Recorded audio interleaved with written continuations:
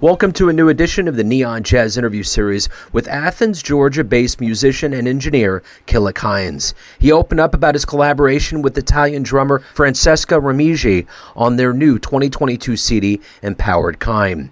His music is Appalachian trance metal made on unusual stringed instruments with his primary sonic influences as animals, wind, water, fire, electrical hum, and silence. Together, these two bend the sonic possibilities. He gets into how they met, the project, and so much more. Enjoy. Thanks for taking a minute out to talk about the project. Absolutely. So are you in Athens, Georgia? I am. Okay. Why does that ring some kind of bell for me for REM, or am I just off base? REM started here, and then, of course, the B-52s started in the 70s here. Widespread Panic is one of the other big ones, and there's been, at least a dozen other acts who've broken out internationally from Athens.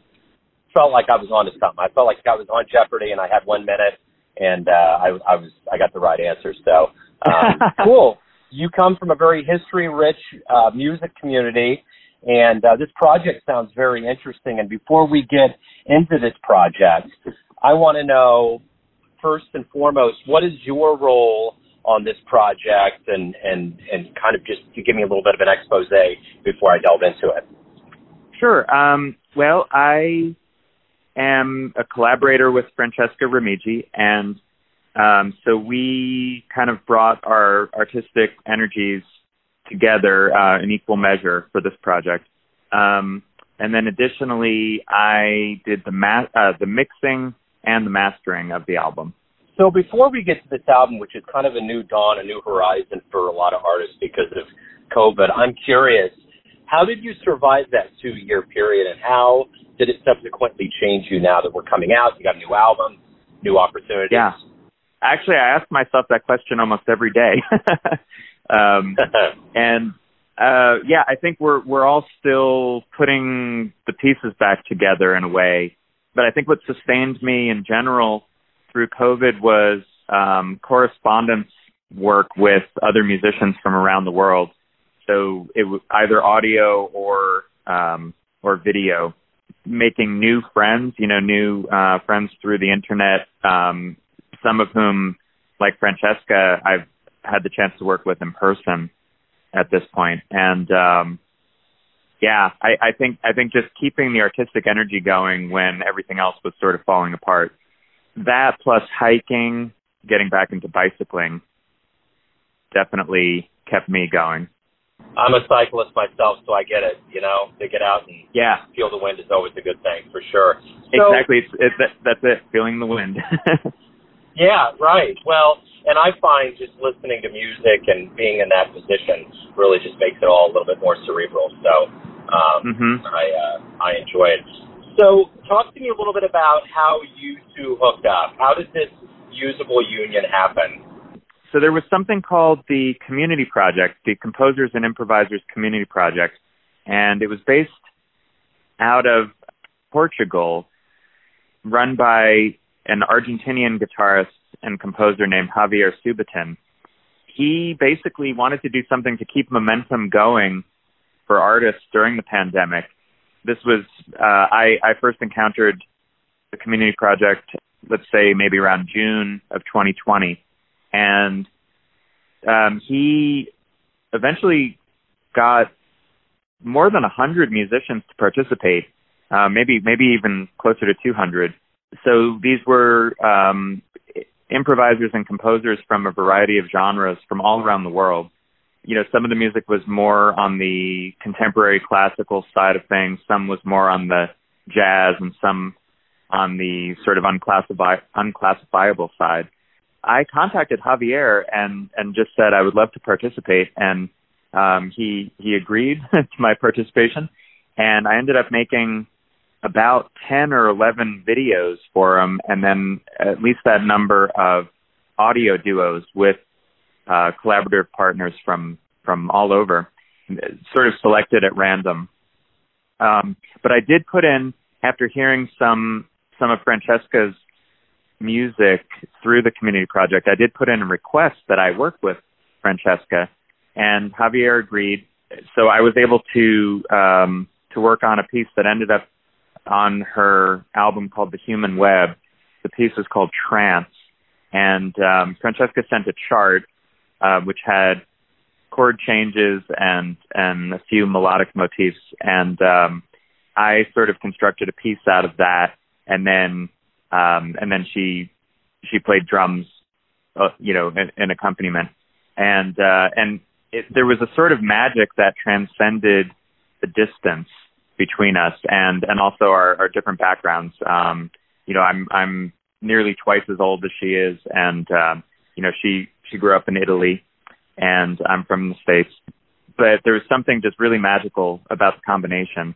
And then on Francesca's suggestion, she said, she could come to Athens. This was at a point where things were easing up a little bit with COVID. And we got together in the studio called The Glow here in Athens in March. And we had 2 full days in the studio, and we used every minute of it, kind of plumbing the depths of every possible sonic approach we could take with stringed instruments and percussion, acoustic and electronic percussion. None of the music fits neatly into a genre, but there's certainly threads of our backgrounds and all the different styles that anybody would be familiar with. So I feel it's an engaging listen and a really special musical relationship that we've developed. So how did all of this begin for you? How did you get involved with music, and how did it culminate? Obviously for our reasons here, we're a jazz show, but how did jazz and all of that become a voice of yours? I started playing guitar when I was 12 years old, and at the time, most of my exposure to music was through pop music. All the music of the 70s and then into the early 80s, and I loved all of that. But then I discovered heavy metal, which kind of took a front seat for a while, and then the related, cousins of heavy metal like punk and hardcore. And then little by little, I started getting exposed to what I would now consider avant-garde jazz. I just chance encounters through broadcast television of all places, and then proximity to New York City since I grew up in New Jersey. I learned about Sun Ra. I think Sun Ra was one of the first, sort of unusual types of music to make a real impression on me. By the time I got to college, that's when I started to really explore more of the classic jazz from the 50s and 60s, and then even earlier. John Coltrane, in particular, was really pivotal for me. Hearing Giant Steps for the first time, I was probably about 19 years old. It was just revelatory. I listened over and over and over and over to the main tracks and the alternate tracks, and then that eventually led to a love of Alice Coltrane's music, and the late period of John and Alice working together. And I ended up actually getting that quintet, the Rashid Ali, Jimmy Garrison, Pharoah Sanders, Alice, and John quintet tattooed on my leg. The one thing that's very unique about the avant world I've noticed is that you almost get pigeonholed into a certain listener that listens to this. And I'm going to open this up a little bit. What if you open up the floodgates to more people that would pick up this particular album? What would you hope the listener would get from this? What do you ultimately hope they feel or get from this piece of art? Oh, wow.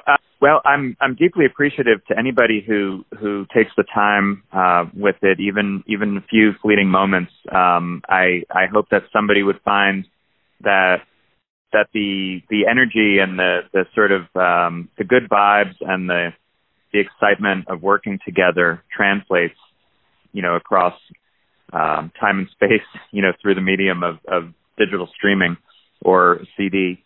I think for a deeper listen, I'm really interested in the way that textures and timbres and rhythms sort of interact. A listener will probably notice a lot of the music is not beat oriented. It's not strictly in metronomic time. or readily countable time signatures and those kind of traditional aspects of rhythmic classification. To me, it's more of a dialogue.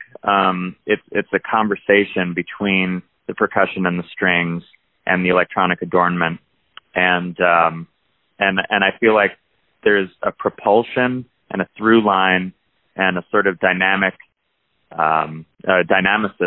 I should say, and that permeates the entire structure, whether we go from quiet moments to bombastic moments and everywhere in between.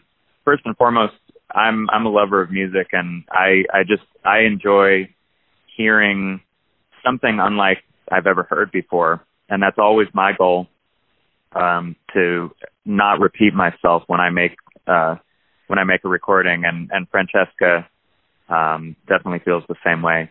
If anybody wants to pick up Empowered Kind, learn more about you or Francesca, anything revolving this project or your respective worlds, where's the best place for people to go?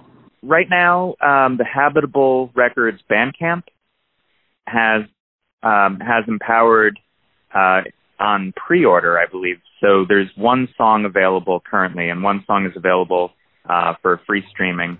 The full album and the free streaming of the full album will come on December 2nd, which happens to be my 50th birthday. Oh, cool. Yeah, I just turned 50 on October 13th. So, yeah, congratulations. Happy birthday. Yeah, same to you, man. Well, cool. Well, before you go, thank you for opening up. Thanks for taking time out. I'm looking forward to profiling on the show. I wanted to make sure you knew that first and foremost. I appreciate your time.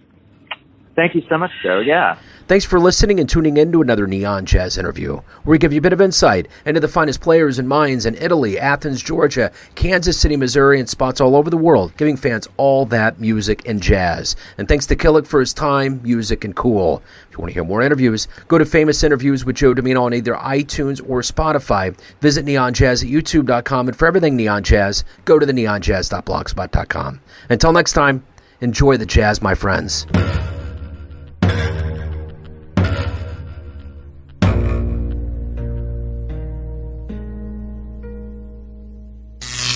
Neon Jazz.